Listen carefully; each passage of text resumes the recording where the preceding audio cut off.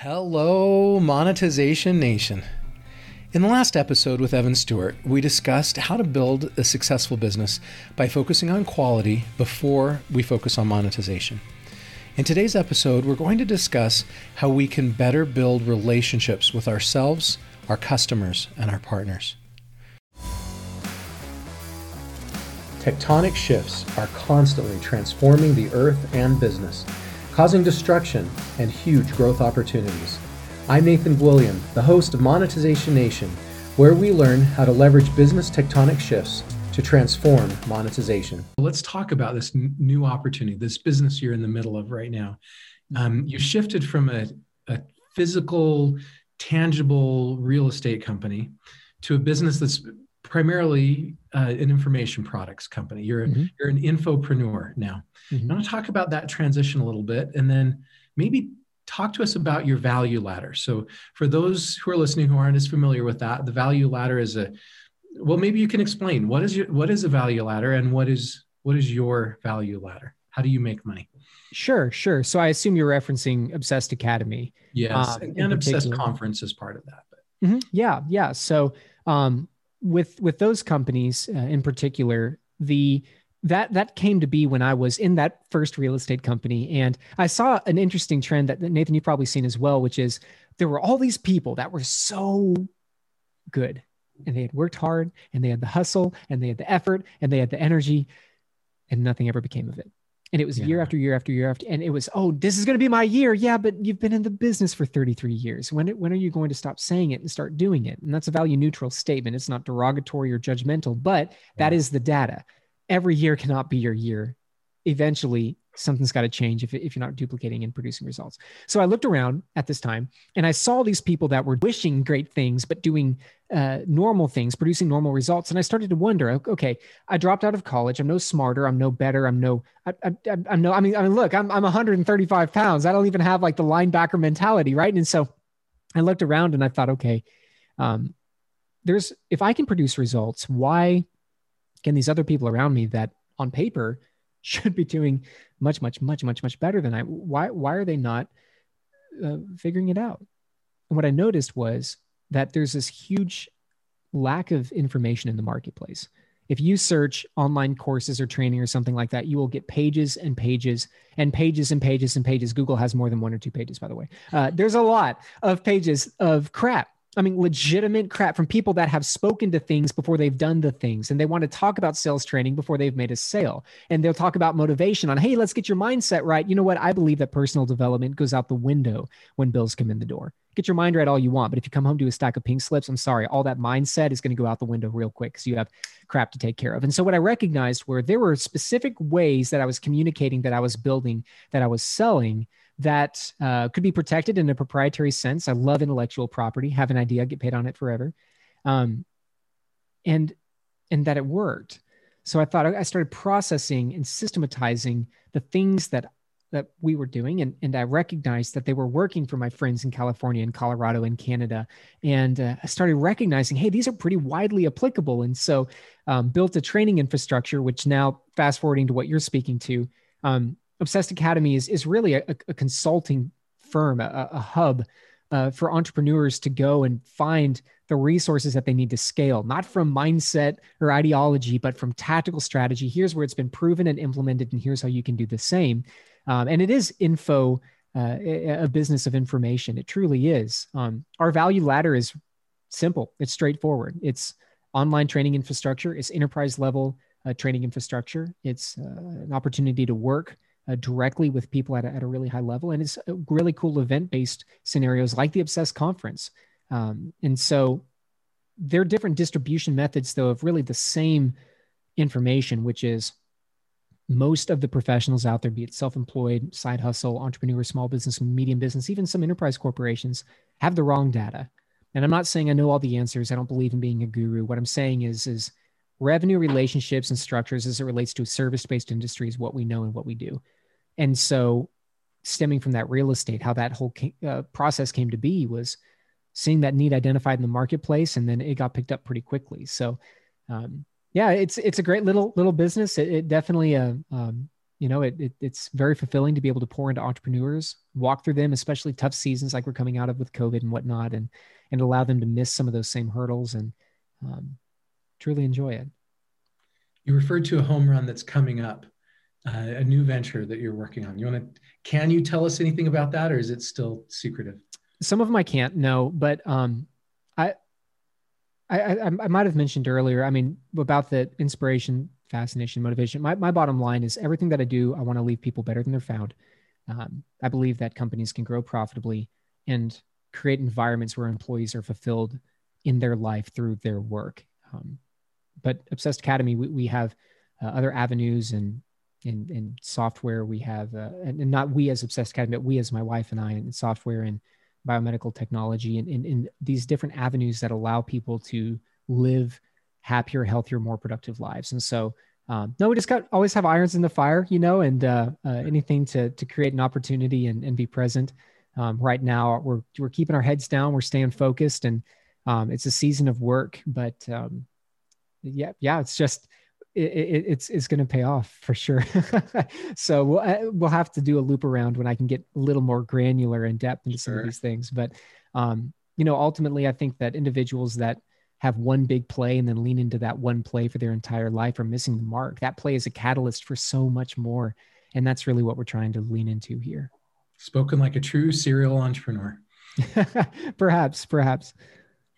Okay. Can you tell us maybe the top 3 takeaways from Obsessed Academy, and maybe give an example of a company or an entrepreneur that implemented these principles and the success they were able to realize? Sure. One of the biggest that comes to mind, as you mentioned, that is this ideology that a transaction, so a moment of doing business together, that is a byproduct of a vested relationship, that it's not the goal of the relationship. So you'll hear this catchphrase, right? I'm relational over transactional. Well, good for you, but that doesn't mean anything unless you put it into practice. So building vested relationships with people in your community, with other business owners, referral-based, referral-rich relationships. It's possible to build a company and an organization that's profitable and that scales through vested relationships. I'm going to go through those 2 or 3 points, and then I'll give you that example because it actually flows into a few great examples, but one in particular that comes to mind. The second is that sales, or achieving the goal, we'll use sales interchangeably here because sales is what drives all of business, but achieving a specific goal is nothing more than having a conversation with a motive. That's it. The problem is most professionals forget to have a conversation, and it's just the motive. And you can feel it, right? You get the call. Hey, Nathan, this is Evan Stewart. Did it catch you at a bad time? It's like, whoa, no one's going to pick up that phone call, right? Hey, we're giving you a call today to tell you a little bit. Okay, well, first of all, you don't tell me what I need to know. I tell you what I need to know, and then you position that into a solution. Second of all, that's the motive. There's no conversation. And so from a sales standpoint, what we really break down is when you want to work with people that can buy again and again and again and come back and bring their friends. Walt Disney says, do what you do so well, people come back and bring their friends. Then that needs to be relational, but the relational aspect will not be built on transactional motives.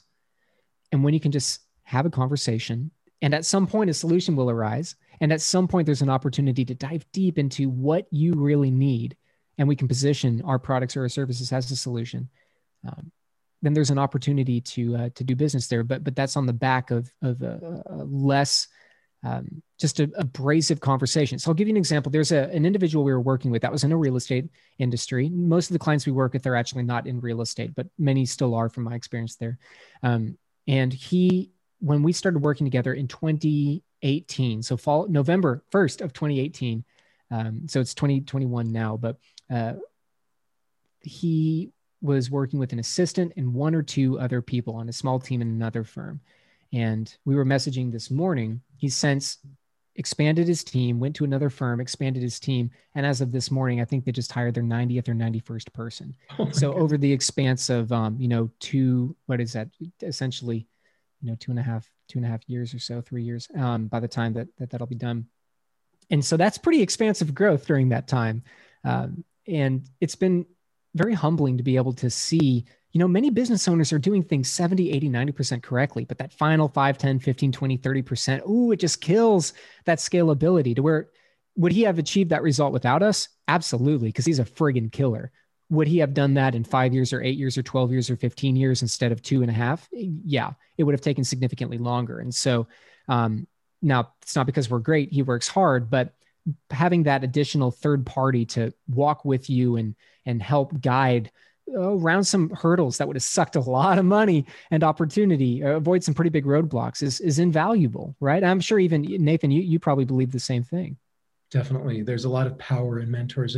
And the biggest benefit of mentors, it's not that we can't figure out some of these things ourselves, but it's just the time. How long does it take us to figure each of these things out ourselves? And there's just not enough hours in the day to do all of that. No, there's not. There's really not.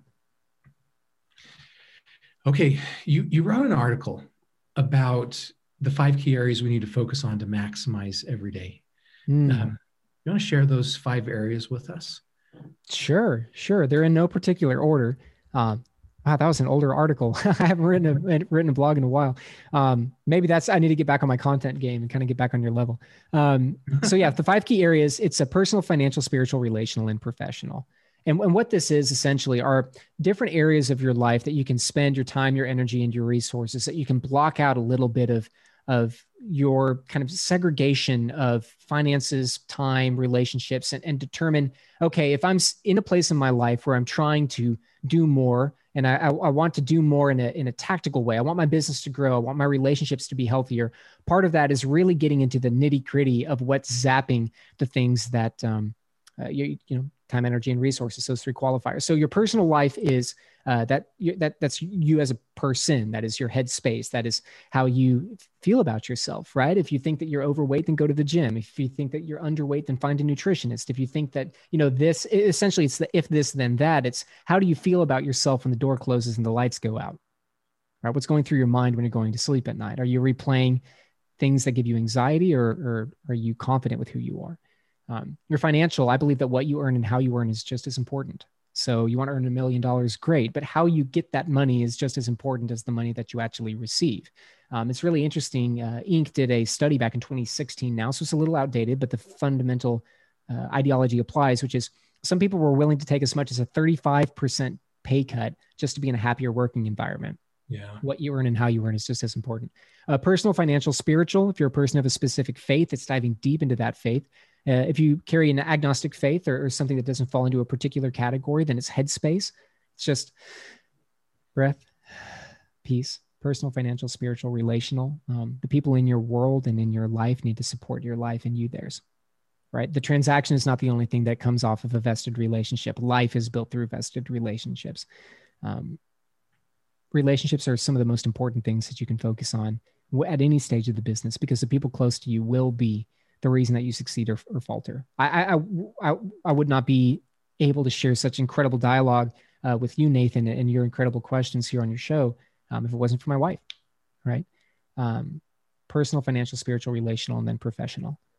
We said it once, but I'll say it again. Your workplace needs to inspire, fascinate, and motivate. And if your life does not significantly improve because of your time in your work, then that's an occupation, what you might be good at doing or what you are doing, versus a vocation, what you should be doing. And so at a high level, I believe that those 5 areas in particular provide a fundamental framework for you to look at how you're spending your time. I recommend touching them on a weekly basis and saying, okay, I need to make sure that I'm spending time, that I'm investing energy, resources in these 5 areas every single week to make sure that my life stays in a good flow of balance. Balance doesn't exist, by the way. It's not, I worked for 5 hours. Now I'm going to go hang out for 5 hours. That's not real balance. Balance is I'm going to stop sacrificing the things that I said that were important to me for the things that I know aren't, in the name of the things that are.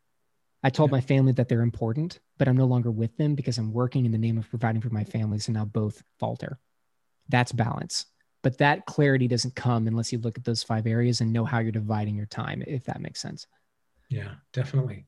Finding that balance, finding that fulfillment that only can come through that balance is critical to being an entrepreneur. So easy to be out of balance in that way.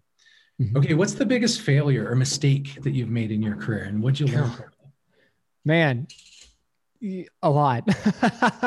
I am a proud failure. I failed a lot.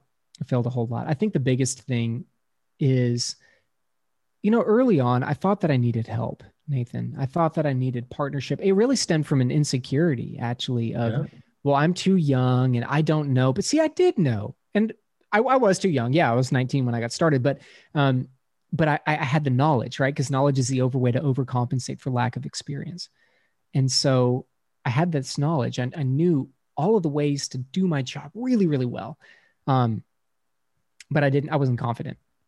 So I got into these business partnerships of people where I would work very, very hard, and there would be a disparagement in labor and results versus my partner who maybe didn't share the same moral or work ethic. And there was one partnership in particular years ago that really, really hurt. Really hurt. I mean, at the time, it was that year alone, just out of my pocket, not even from the business issue, was $400,000, $500,000, $600,000 of issue, which could have been utilized later in really incredible ways. And it wasn't just the financial aspect. Bad partnerships are like bad marriages, where every way except hopefully intimate, you're married to this person and you're involved with this person, and you make financial decisions together, you work together. And so I think my biggest failure, actually, well, I don't believe in failure, I believe in feedback, but my biggest setback was really stemmed from inadequate partnerships, to where I recognized that ununioned growth is a thing. Yeah. And you have to be very aware, hyper aware, and audit the relationships that you're working with, because just because somebody is excited to work with you doesn't mean that they're the right person. Sometimes you're looking for help, but when in reality you need time. I just needed 5 years and I was in year 2. That's it. It just took me being on the other side of that to really recognize. But hindsight's 2020. So certainly not complaining. Yeah, I made that same mistake early on too, where I didn't believe in myself enough, and I thought I needed to hire people or bring on people to do things that the term that's used is self-efficacy. Yes. Yes. You just got to realize as an entrepreneur, you can figure it out. You can do it. That doesn't mean you shouldn't get help, but that doesn't mean you have to give up equity in your business or hire someone and give them control of something that you are very capable of doing. You got to trust yourself. Well, actually, I'd love to even break down one tactical thought on that, if that's okay with you, Nathan, Yeah. because get help, don't get married. And the other thing is, if you're looking at a partnership, first of all, 50-50 partnerships never exist. They just don't exist. Not even in never exist. But what's unfortunately, too many of us do them. I've made that mistake before. I have too. Oh, I'm speaking from experience here. Yeah. I have too. We all have, because we think, oh, Nathan, let's do this together. Let's go into business together and we'll be 50-50. It's never 50-50. There's always someone that's putting out more effort over here, driving more results here. There's always a disparagement. And the other thing is, you've got to have a leader. Every army has to have someone leading the charge forward. And so if you're in a situation, if you're listening to this and you're knowing that you're an avid listener of Nathan's content, you're probably in some stage of building a business. If you're looking at a partner, what I would recommend is this. If for whatever reason you go into partnership, which partnership is not all bad, it's just many of them can end poorly. Have an exit strategy in mind. Truly. Hey, Nathan, let's do business together. If this goes poorly, this is our exit strategy. This is an open dialogue for us to immediately have an out. No questions asked. Call you tomorrow, Nathan. I don't want to do this anymore. No problem. It's a very clean, here's a disbursement agreement right out of the gate. The second thing is, instead of equity, there are so many other ways to collaborate with great people. And if you decide to give up equity, don't give up to do some 50-50 split or some even split, 3 people, everyone gets 33. Someone take charge. Take charge. If you believe, and you're listening to this, you believe that you're wired to be that CEO, then be the best damn CEO you can be, but own enough of the company to actually be the owner and CEO. So I know it's maybe a little bit fundamental, but that's huge. We all think that, especially self-employed people, right? Self-employed people, we got these 2 hustles we can marry together. No. Play together, get help, but maybe don't get married. We can collaborate. And that alone would have saved me. Maybe you too, Nathan, a lot of time and money and energy and heartache. And me too.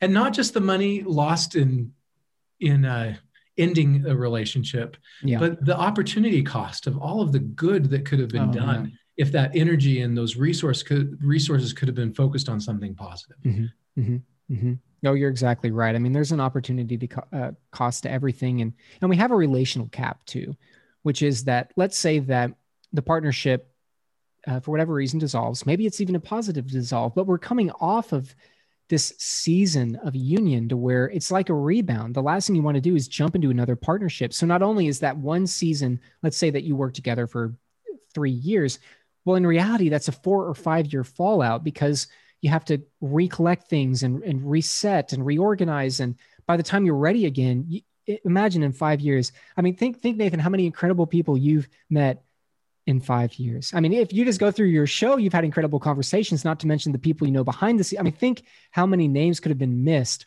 in that 5 year period. And if you're listening to this, just think back through some of the most important people in your life.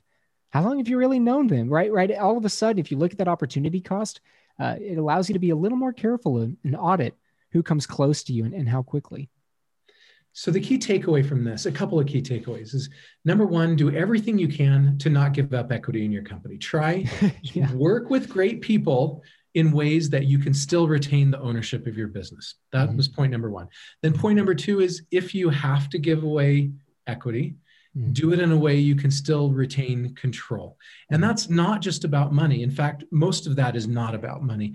It's about decision-making authority, right? No two people or no three people are ever going to agree 100% of the time. And someone has to be able to step up and make that decision. Otherwise, the company is stuck in a state of paralysis. And by doing a 50-50 partnership, you're guaranteeing you're going to paralyze your company. Almost guaranteed. Oh my gosh, yes. Well, and then from a founder's perspective, no one is going to, I mean, your business is your baby. No one is going to care for it like you, dream big like you, execute like you, have the same vision like you. I can, Nathan, we can collaborate on a vision, but the vision becomes our collaboration. It could be your product, your idea, but as soon as Evan comes into the mix, now it's both. And so that, just to affirm what you spoke to there, Nathan, about the decision-making capability, if you have this vision and this mission and you're impassioned to achieve it, you just need, I mean, that's just the data. You have to make sure that you are given an environment or building an environment in which you have the power to achieve it. That's because right. As soon as you bring another opinion, especially now, there's nothing wrong with giving up equity in the right scenarios. You go through a raise, somebody gives you $20 million and they want a certain stake and they have a good ideology. I mean, sure, that happens all the time, but man, every seat on that board is another sliver of power that goes away. And so just be aware of who you bring in, because that will have a lot of effect in the long run. It really will. And when I've had to raise money in the past and give away equity, each of those people that you raise money from, it's one more person you have to convince of the vision, and one more person you have to get on board, and all of the time you have to invest to do that and manage those relationships. And I don't know, you want to ask yourself about the opportunity cost to do that, and if it's really worth it. Absolutely. I mean, the big takeaway there, even from your statement, is to the listener, ultimately, just make that list and check it twice. I mean, really, it's, because there are circumstances where those are incredible opportunities. And if you find an amazing equity partner and you just want, hey, go for it. Good for you. But make that list and check it twice, because especially for those that have had small companies, when it starts to build in a much larger, more robust infrastructure, you can play around and kind of screw around in the small. But I tell you what, if that stock, that stock gets up a little bit, it's worth a little bit of money, and all of a sudden you're giving away a piece to someone who's not pulling their weight. It's easy to kind of dream big when no one's making anything, but you hit that 10 million, that 20 million, that 40 million, that 80 million, that 100 million, that all of a sudden, that little piece for that little individual who just kind of helped you back in the days where you were sewing t-shirts together in a garage trying to make the apparel company work, and now they're earning $8 million a year sitting on their behind. Those are things that we need to think about, right? Is the relationship scalable up in addition to the business model? Thank you so much, Evan, for sharing your stories and insights with us today. Here are some of my key takeaways from this episode. Number one, as we focus our time, resources, and energy on improving the personal, financial, professional, relational, and spiritual aspects of our lives, we will begin to get into the right headspace for success. Number two, a transaction is a byproduct of a vested relationship and not the goal of a relationship. Number 3, if we enter into a partnership, we should remember to do everything we can to avoid giving up equity in our company. If we must give up equity in our company, we should strive to stay in control and have an exit strategy prepared in case things don't go as well as we hoped. If you enjoyed this interview and want to learn more about Evan or connect with him, you can find him on LinkedIn or visit his website at evanstewart.co. You can also listen to his Obsessed podcast for more insights from him. And you can find links to each of those sites on the blog post for this episode at monetizationnation.com. Do you want to be a better digital monetizer? Then please follow these channels to receive more free digital monetization content. Number 1, you can subscribe to the free Monetization e-magazine at monetizationnation.com. Number 2, you can subscribe to the Monetization Nation podcast and YouTube channel. And number 3, please follow Monetization Nation on Instagram and Twitter. How could you build a better relationship with yourself? Please join our private Monetization Nation Facebook group and share your insights with other digital monetizers. Thanks for joining me for this episode. I wish you success in your efforts to build stronger relationships. Do you want to become a better digital monetizer? To receive great monetization stories and secrets, please go to monetizationnation.com and join free. And if you liked today's episode, please subscribe to the show and share it.